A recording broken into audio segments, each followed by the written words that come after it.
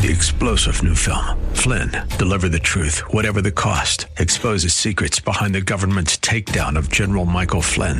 Flynn knew what the intel world had been up to. He ordered the first audit of the use of contractors. This set off alarm bells. He told the truth. He was the most dangerous person for Donald Trump to hire. They had to get rid of Flynn. Flynn, Deliver the Truth, Whatever the Cost. Available now. Watch it today. Go to salemnow.com. salemnow.com.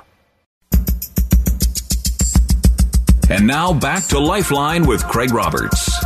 Let me ask the question perhaps that has been asked through the ages, maybe one you've even asked for yourself. Who is God? And does God intervene in the affairs of man? You know, it's interesting.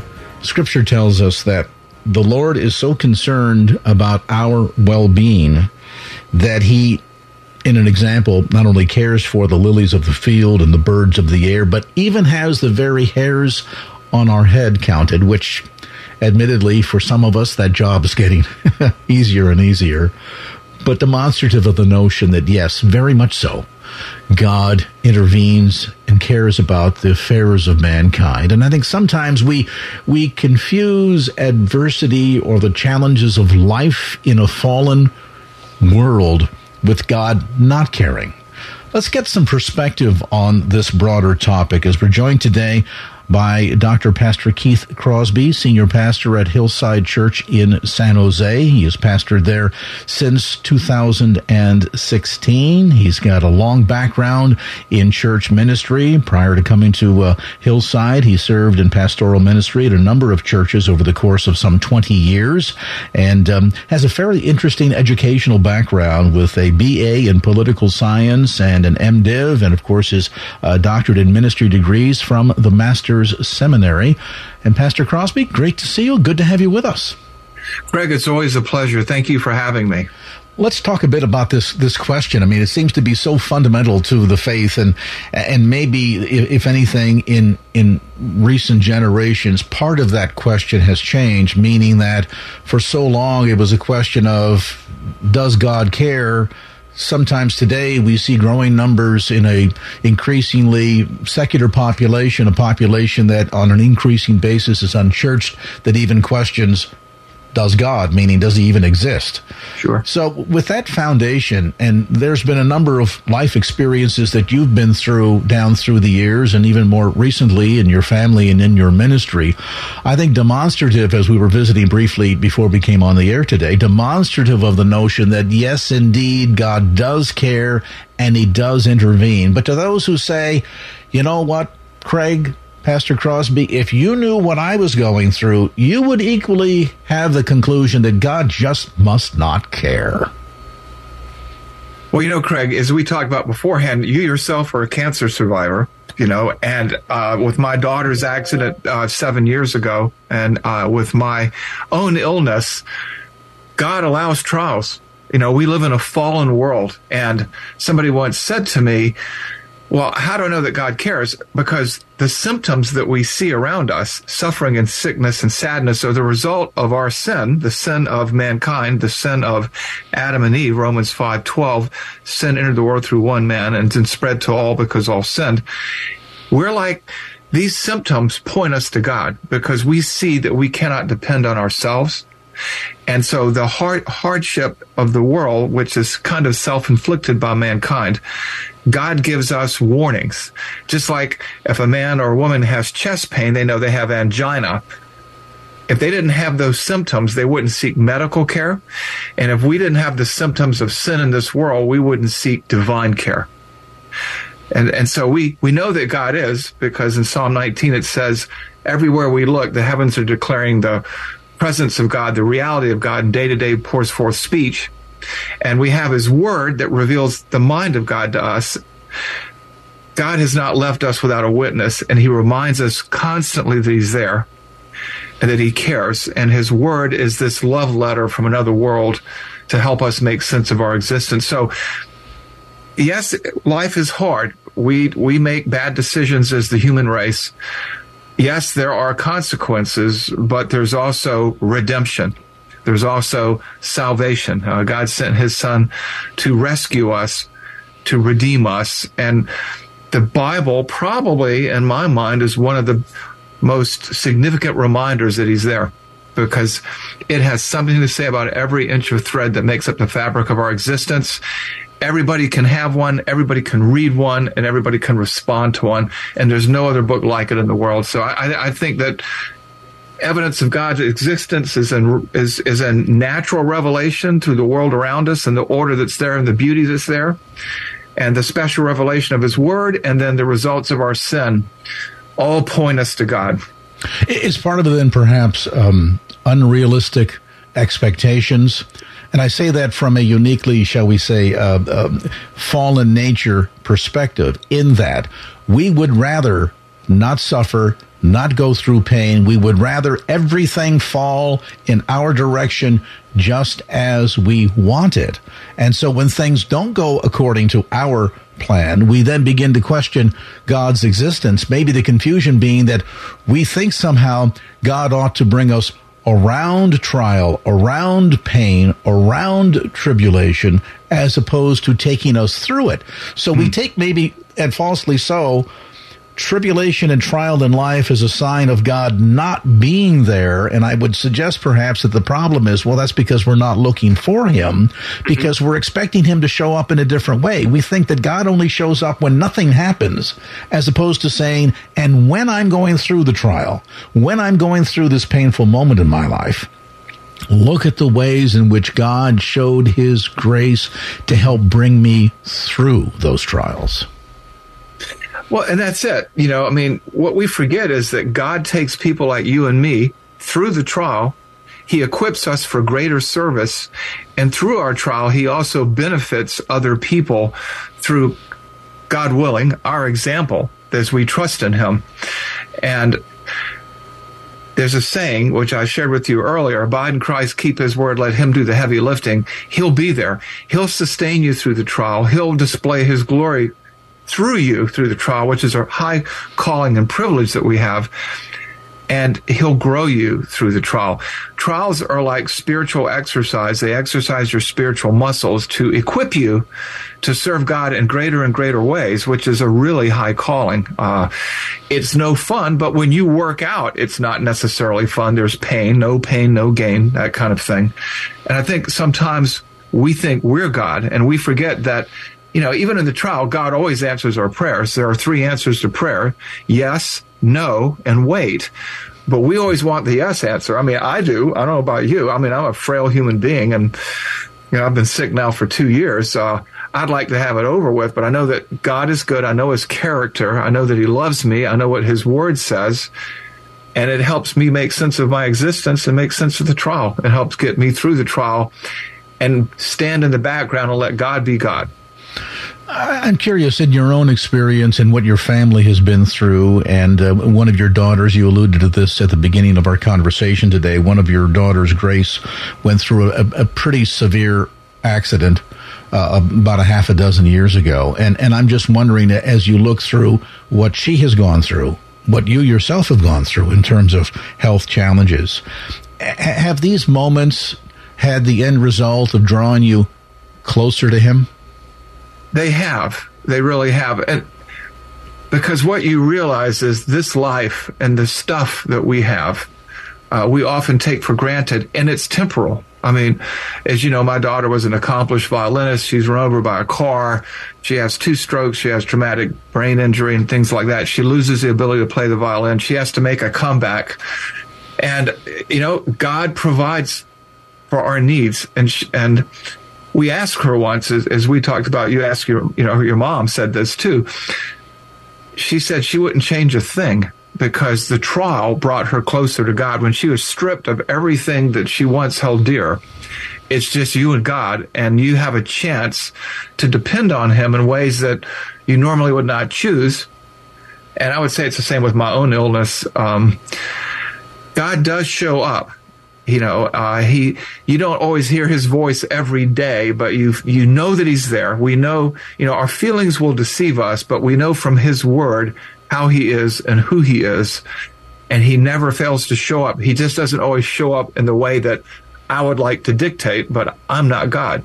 And, you know, it is a glorious experience I can say that. Now, but not every day is a great day, but every day is a glorious day, and that I get to depend on God in ways, and my daughter Grace does in ways we would never imagine. And it's glorious. You know, God is faithful. He gives you what you need when you need it, and he's never late. He's never early. He's always right on time because he's perfect. Does this also help to hone these trials and tribulations? And there are many eavesdropping on our conversation here today, Pastor Crosby, that are saying, if you only knew what I'm going through right now. But I have to wonder, in these moments of trials and tribulations, does it help increase your eternal perspective on things? Because we tend to be so instantaneous in society today. You touched on it a moment ago. You know, we want what we want from God as we want it, when we want it. The image of the man standing in front of the microwave, waiting for the water to get hot for coffee, saying, boil, boil, boil, because they can't wait a minute. And so it's indicative, I think, of not only our culture and society today, but indicative of our perspective from a fleshy, fallen condition. So I wonder, when we go through these trials and tribulations, does it help hone one's ability to understand a bit more about the eternal nature of not just who God is, but even our own existence? I think it does. You know, in James chapter 1, it says, count it all joy. It isn't joyful, but count it all joy when you encounter various and sundry trials, knowing, that word know there, it was knowing with certainty that the testing of your faith produces endurance, and let endurance have its perfecting work, leaving you adequate and complete, lacking in nothing. That sounds like a process, not an event. There's no microwave there. It is the testing of your faith over time. And then it's there to build up your faith so that you'll be adequate and complete to live in this world. And then it goes on to say, if anyone lacks wisdom, let him ask of God, who gives to all generously without reproach. These trials do things for you that you could not do for yourself and would not do for yourself. And they take place over time. My daughter's 6 years in recovery, me 2 years and my thing. And you do develop an eternal perspective. And it gives me empathy for people too. I mean, I've been in many hospitals and many ERs with people, and I can sympathize with them now and empathize with them. No one knows what each person is going through, but what we all have in common is we're going through a trial. None of us are special. We'd like to believe we are, but we're not, because God's word shows us these principles apply to all people, and God has gifted us with suffering, a trial, to display his glory to other people, to find ways to trust in him the way that we haven't trusted before, and to strengthen our faith in ways we could not or would not have imagined. And I wonder, too, if that also lends to, from a broader perspective, I think, for example, about the notion of light versus darkness. I think we appreciate the light when we've experienced darkness. Imagine walking into a house. You've come home after an evening with your spouse, and you come into the home and it's all dark, and you're stumbling about trying to find a light switch, and maybe in the process you kick the dog and knock a lamp over. Finally you find the switch and you turn on the light, and it brings a sense of relief. Mm-hmm. The joy that the light brings is a joy, I think, that is there because we have experienced darkness. Let me take it even a step further, and then I just run with this. We think about God's grace. We think about God's mercy. We think about the promise of eternity in heaven when we are in Christ. And yet, I would wonder if all of that would ring terribly hollow if there was not juxtaposed to God's grace also God's judgment. I mean, we think heaven is great because promises of mansions and streets paved with gold, and that all sounds wonderful, but it really takes on significance when we think about the alternative of eternal damnation absent from God because we fall under his judgment. And so I think sometimes maybe we miss the point. We look at God's judgment and think this is a terrible, woeful thing. But in fact, absent God's judgment, it would completely, I think, cheapen, if not just nullify, God's grace. Yes, I totally agree. It says the wages of sin is death, Romans 6:23, but the free gift of God is eternal life in Jesus Christ. We forget the human race is in rebellion. We are insurgents by nature. By nature, as it says in Ephesians, children of wrath. But God, who is rich in mercy and grace, with the love with which he loved us, made us alive in Christ. I mean, we deserve the conscious, unending, full-throated wrath of God poured out on us for all eternity because we have sinned against a holy God. And by God's grace, some of us are saved. That is a gift. And, there's the old saying, I think it was Ray Comfort, you have to get them lost before you can get them saved. And so you have the law, the 10 Commandments, which all of us violate. None of us can live up to. The Jewish law was 619 commandments that nobody could fulfill because we're sinners. And God, in his mercy, grants us forgiveness if we will turn to him, if we will trust. All we have to do is trust him. No works on our part. But yes, the consequences of our choices, sin, is death, because we deserve the wrath of God by violating his commandments, by even rejecting his son who died for our sin and persisting in sin. But by God's grace, heaven is made available to us through Jesus Christ. And that's where you really appreciate his goodness and mercy, because most of us would not do for him, if we were in that situation, what he's done for us through his son. And I think you're 100% right, Craig. Without the wrath, we wouldn't appreciate the grace. With us today is Pastor Dr. Keith Crosby from Hillside Church of San Jose. We'll take a brief time out, come back to more of our conversation in just a moment. And now back to Lifeline with Craig Roberts. Welcome back. We're visiting today with Pastor Dr. Keith Crosby, Senior Pastor of Hillside Church of San Jose. Pastor Crosby, let's pick up the conversation where we left off just a moment ago. And I think the grace goes even a step farther, because if we think about where we are biblically, historically, in our relationship with God and the rebellious spirit that has been handed down through Adamic sin that is inherent to all of our sort of baseline nature. Sure. I think it's one thing for God to say, you've proven you can't keep my law, so I'm going to come up with a new covenant between mankind, and this one is going to shift the onus of that payment for sin from your shoulders, from a sacrificial standpoint, to now the very shoulders of my only begotten son. He's going to pay the price on your behalf because I love you so much, and I recognize you're incapable of keeping my law, so I've got a plan B, because I so much want to be in fellowship, in relationship with you, my creation. But the interesting thing, the amazing thing, Pastor Crosby, is he doesn't stop there. He doesn't just say, and through, therefore, the work of my son on the cross, you accept that work, you confess, you surrender, you will then be spared the penalty of eternal damnation. But he could have said, and therefore I'm going to leave you with a life on earth, kind of in the middle zone. That'll just be it. But no, instead he says, you're going to go on to an eternal reward. I think, wait a minute. The reward that I was really due was in eternal hell. Mm-hmm. You're not just sparing me from that penalty, but then you're going to put robes on me. I'm going to be, as a member of the body of Christ, the bride of Christ, and there's going to be a heavenly reward for all of eternity. I mean, if that doesn't demonstrate God's love, when you think about that swing from one end of the continuum to the other of just how much he loves us, if that doesn't blow your mind, then I don't know what does. That's a great observation. Somebody once said that there are only two religions in the world when you look at it. There's a religion of human achievement, which is all the works-based religions, whether it's Hinduism, Islam, Judaism, Mormonism, whatever it is. And there's the religion of divine achievement, what God has done for you. There's this whole works-based thing, which we can't do, which was where you get God or the gods or the universe off your back by doing all these things to curry favor.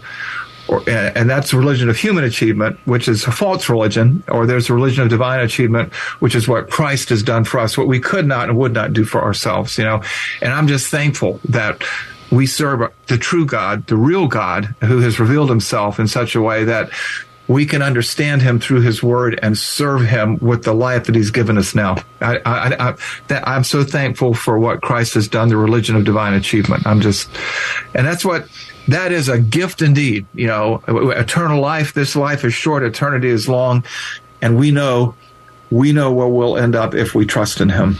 And the exciting thing is that this does not have to be something of sort of the in Neverland, someday when my time on earth is done in 60, 80, however many years we're granted, that we have to therefore wait until that time to experience God's grace. But rather, as we were touching on at the start of our conversation today, the ability in little bite-sized chunks to experience God's grace all along the way, all along the journey.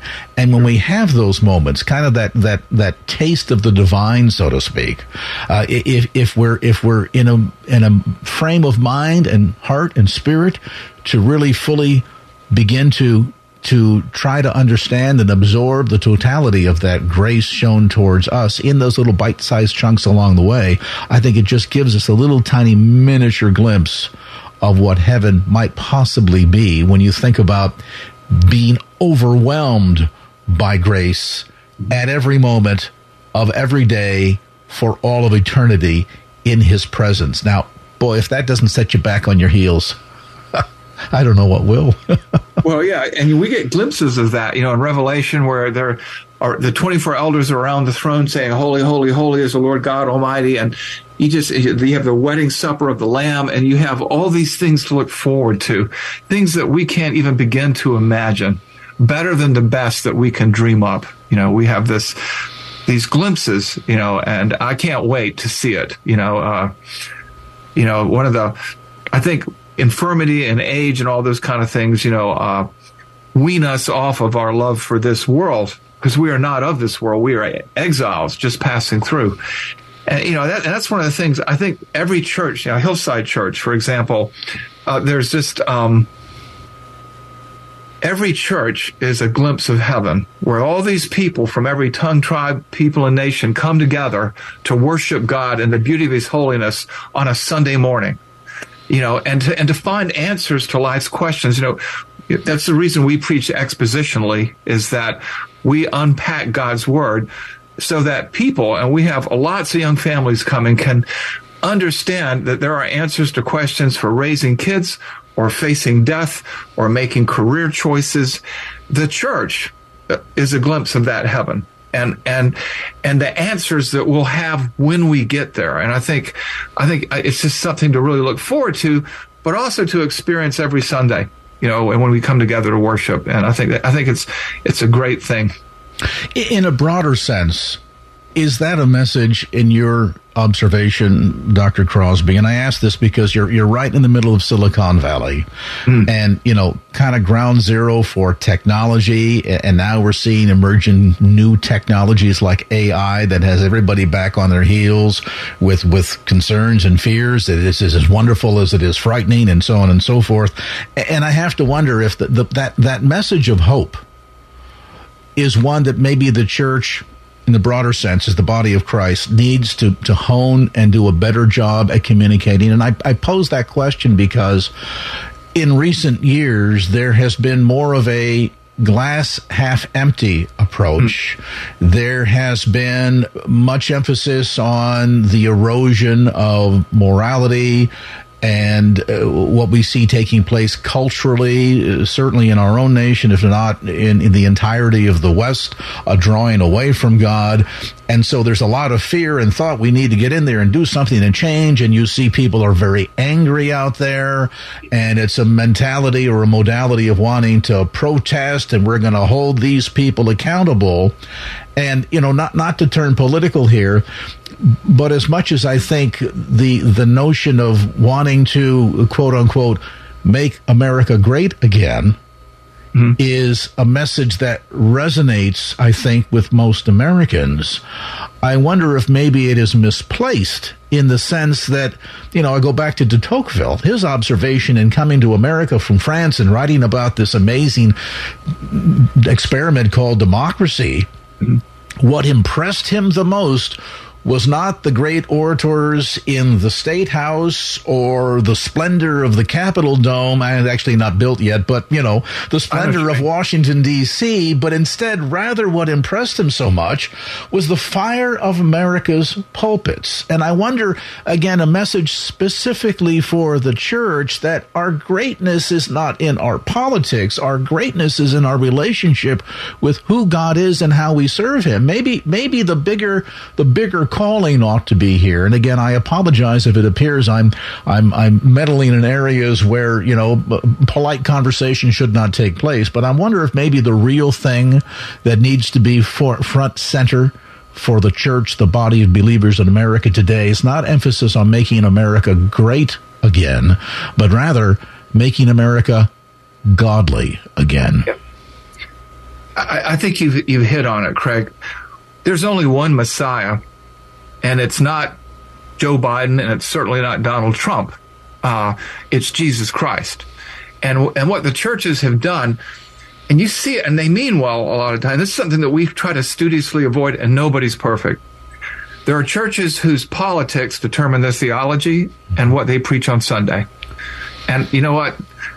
Every Sunday is a political sermon. And they have failed in their mission. And that's true, by the way, on both sides of the continuum. No matter where you fall within the wider breadth of mainline Christianity, evangelical Christianity, yeah. I think that is a truism on both extremes of the continuum. It is. And we're I don't find America in the Bible, right? I mean, we don't. We're not a covenant nation. We're not Israel. We are human beings. And our goal as a church is to equip the saints to do the works of ministry to fulfill the Great Commission. And the way that we do that is not a TED Talk with Bible verses or a pep talk or a political speech. It's to preach the word in season and out of season, rebuking, exhorting with great patience and instruction. Whether people want to hear the message or not. And what has happened is it's almost like the condition of the world has turned our heads away from the Word of God to some political agenda, left or right or center or whatever. But the reality is it's about God. And everything that's going on right now is predicted in the Bible, whether you look in Revelation, whether you look in the book of Daniel, Zechariah, the minor prophets. This is what the Bible told us would happen.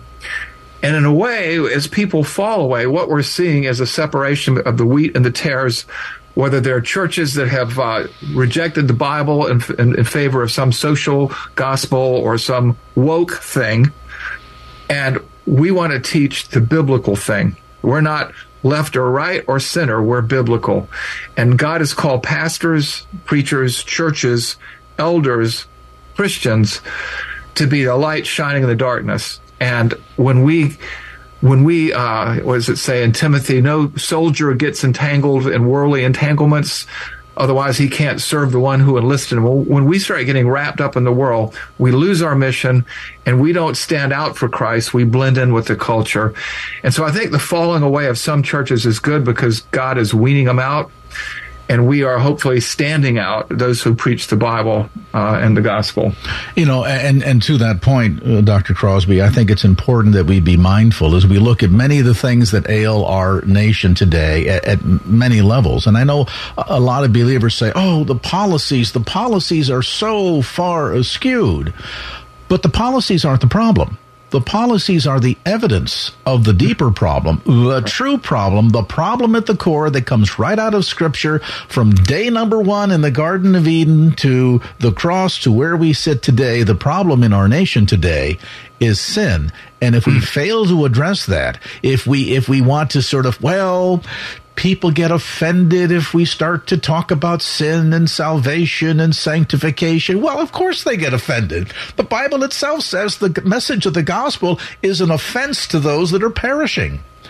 So to try and water down the core message of that righteous God that we talked about earlier, and to try and sort of, as I'll call it, whispering or whistling past the cemetery to pretend as if, if we just kind of keep a low key, nobody's going to be offended, and we'll try to encourage people to do the right thing. None of us have the capacity of doing the right thing absent the indwelling of the Holy Spirit. I mean, that's just scriptural. 100% right, Craig.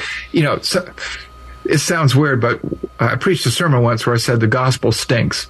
And what that meant was, it was 1 Corinthians, right, where, we're the aroma of life to those who are being saved, but the stench of death to those who are perishing. When you walk into a church, it should smell differently than the world. And depending on what the Spirit is doing in your heart and where you stand in relation to God, it's going to be the breath of life, or it's going to be the stench of death. But here's the deal.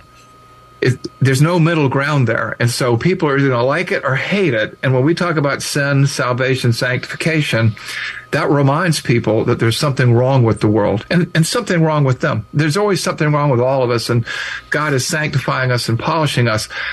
But there are those who are going to reject Christ. And when they hear the gospel, it separates families, right? Fathers against mothers, mothers against fathers, daughters, sons. Jesus said this would happen. And therefore, we have to be faithful to preach that and let God be God, let God do what he's going to do. And if we suffer the consequences of persecution, that's fine. That's what we're called to do. And, these policies are made by people, and sinful people make sinful policies. It's all in the Bible. None of this should surprise us. He says in 1 Peter, don't be surprised at the fiery trial that's come upon you. We should expect this. At the same time, we should preach the word. We should speak the word. We should speak the truth in love, but speak the truth nonetheless. And I think believers also believers need to be mindful of which kingdom they belong to. Recently all of the pomp and circumstance coming from across the pond with the coronation of King Charles, all fine and good, but that's an earthly kingdom. And right. Sometimes even we here in America, from a Christian perspective, are very eager in building or being a part of our kingdom, our little fiefdom here on earth, not recognizing, heaven and earth are going to pass away. His word is the only thing that stands forever. And the kingdom to which we have and hold our membership is not of this earth. And so, I think sometimes believers need to be reminded just exactly which kingdom it is that we are building here. Exactly. In Daniel, Nebuchadnezzar, when he tells the story of him losing his mind, and finally he comes to himself and he looks up to God and acknowledges God, but he says, God raises up kingdoms and knocks them down, and nobody can say to him, nobody can stay his hand. Technology changes, politics changes, people look differently, dress differently, but the principles are eternal. And just the same problem that Nebuchadnezzar had when he conquered all these places, or the rise and fall of monarchies and the rise and fall of our own country. Countries come and go, but you're right. The word of the Lord abides forever. And this is the word that's been preached to us. And this is the word that we have to preach to the world, because everything is temporal. And when you let the devil turn your eyes toward this world, you are not of this world. You are of the kingdom of God. When you take your eyes off of God, you become ensnared and entangled in things of no eternal consequence. And too many churches are doing that now, I'm sorry to say. And I say that unapologetically. They've lost their way. They've lost the mission. And they're talking about everything but the word of God. And it shows, because they're starting to bleed out. And that's a good thing. Yeah, that separation of the wheat from the chaff, as you spoke about earlier. And the Bible predicts this time, too. With us today is Pastor Dr. Keith Crosby from Hillside Church of San Jose. We'll take a brief time out, come back to more of our conversation in just a moment. And now back to Lifeline with Craig Roberts. Welcome back. We're visiting today with Pastor Dr. Keith Crosby, Senior Pastor of Hillside Church of San Jose. Pastor Crosby, let's pick up the conversation where we left off just a moment ago. It strikes me in terms of a sense of priorities. The question was posed towards the end of Christ's ministry. What is the greatest commandment? What is the Great Commission? We know that those two go hand in hand, to love the Lord our God with our heart, mind, body, soul, to love our neighbor as ourselves, and to go and make disciples, to go into Judea and then Samaria and the uttermost parts of the earth and spread the good news of the evangel abroad. And I love the fact that has been very much at the center heartbeat, coursing through the veins of the ministry of Hillside Church in San Jose. You folks are not only engaged in terms of making disciples, training people to then make disciples through a sense of personal evangelism, but also global outreach. My goodness, I spent a little time on your website before our conversation today, and the tentacles of this ministry reach far and abroad across the globe. Just speak to that whole perspective for a moment in terms of some of the initiatives that are priorities for your ministry and the ministry and life of the body at Hillside Church San Jose. Well, we look at living in Silicon Valley. The world has come to San Jose. Mission Field's out your back door. Yeah, right. You can meet people from every place in the world, and you can talk to people here that you could not talk to in one of their closed countries. And so we try to be all over that, and it's joyful in that for lack of a better term, the diversity or the color of our congregation has changed radically as we have done this. And then we're sending pastors to the Congo in about 3 weeks to train pastors there. Our missions, we're a missions church. We've sent out missionaries, and our emphasis is church planting, leadership development, and church strengthening. And that's part of what we'll be doing in the Congo. But for us, the gospel is in the very lifeblood and fabric of this church, this great commission. And so you have people from every tongue, tribe, people, and nation here in San Jose. Bring them to church, invite them. Sometimes they'll come for a cultural experience and hear the gospel. And then you have this outreach that we do. We try to be a three-dimensional church. We disciple hearts and minds of our own people to equip them to evangelize other people. And we send people abroad. What we say is be one, bring one, build one. Be a real deal Christian who lives out their faith so that you can bring somebody to faith in Christ through your testimony and by sharing the gospel with them. And then we can build them up and strengthen them for ministry to repeat the process, to birth new Christians. And that's how we see ourselves as changing this community and perhaps the world one soul at a time with the message of Jesus Christ. We want to play offense for the kingdom of God. And, it's so much easier to do than some people think or anticipate. I never forget many years ago traveling in China and meeting with a local underground church leader. And they were talking a bit about the history of the church and that it just started in somebody's living room and then it grew and grew and grew. And now they're meeting in an old hothouse that used to grow mushrooms. In fact, they loosely refer to it as the mushroom church. And in talking with the pastor said, well, just amazing what God has done here in just a few short years. And, as Americans typically do, we're concerned with the numbers and growth and what's the strategy. And so, we posed that question to the pastor and he said, well, we're going to expect we've got 2,000 members this year. Next year, we're going to have 4. The year after that, we'll have 8. And we realized in short order, he was doubling the numbers every year. It's like, wait a minute now. Hold on. What church growth seminar are you using? What are you? This must be a combination of digital technology, broadside, television, radio ad campaigns, all of it. And Pastor just simply stopped after he heard all of the murmuring and the questions. He said, no, it's very simple. He said, we teach each of our new members in our discipleship training class that over the course of a year to lead one person to Christ. And then we equip that individual as they begin to develop their relationship with Christ and go through discipleship training to then reach one person for Christ. And as we have applied that, taking what Scripture says at face value, we just say, each one, reach one. Exactly. We have seen since the start of our church that every 12 months, the church doubles in size. Wow. So God is real. If you rely upon the Holy Spirit to empower you to be his witnesses into Judea and Samaria and the othermost parts of the earth, that in fact, that kind of phenomenal growth, all Holy Spirit driven, can indeed happen. And it's exciting to see these principles not looked upon as simply a part of the history books of the first century church or the book of Acts, but rather a part of what God is doing today at Hillside Church. There are programs for everybody. You've got outreach ministry to foreign languages. You certainly have youth ministry, elder care, on and on the list goes. Oh, yes. Yeah, we do. We try to be a holistic church. I know that sounds trite, but here we are. ministering to people. We are an intergenerational church. We are a multi-ethnic church, and we equip families. We equip the youth.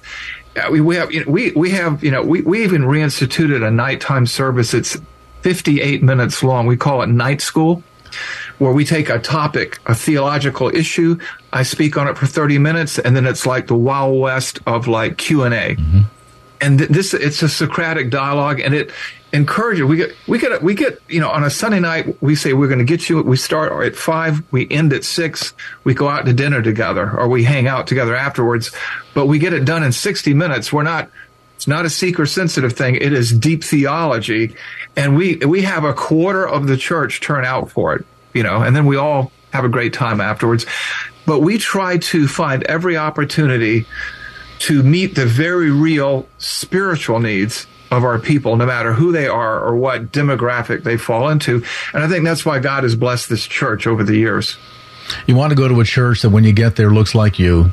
You want to go to a church that is engaged in equipping the saints for the work of the gospel and has a eternal vision that, alongside helping you grow in your faith, to also therefore help equip you to reach others. And that really is at the core of the heartbeat of Hillside Church. They meet at 545 Hillsdale Avenue in San Jose, and you can get complete information about service times and all the various ministry opportunities and programs available by going to hillside.org. Simple address to remember. It's online at hillside.org, or you can call them at area code 408-269-4782. That's 408-269-4782. And let me say to longtime listeners, Pastor Crosby's program is heard every Monday through Friday at 7 p.m. following Lifeline on KFAX radio. If you want a little bit of a savoring, a glimpse, it's like going to the buffet and being offered a little taste of all the goodies. You get a chance to do that on the radio, but then we want to encourage you to, having experienced part of the pulpit ministry of Hillside on the air, and then go and experience it in person. Again, at 545 Hillsdale Avenue in San Jose, online at hillside.org. Pastor Keith Crosby, thank you so much for the time and sharing a bit of your heart, your passion for ministry, what God is doing in your life, and it's been a great joy to spend this time with you. Greg, the pleasure is all mine. Thank you for having me once again. Just thrilled to be here. Well, that's going to do it for this edition of Lifeline. Thanks so much for being with us. And if there was anything you heard on today's show that you'd like to hear again or share with a friend, grab a copy of the Lifeline podcast. Simply log on to KFAX.com. That's KFAX.com for the Lifeline podcast. Our producer is Wanda Sanchez. I'm Craig Roberts. Till next time round, remember, just don't keep the faith. Get out there and share it and make it a great evening. So long. Opinions expressed in the preceding program do not necessarily represent the views of the ownership, staff, or management of KFAX. Copyright Salem Communications, all rights reserved.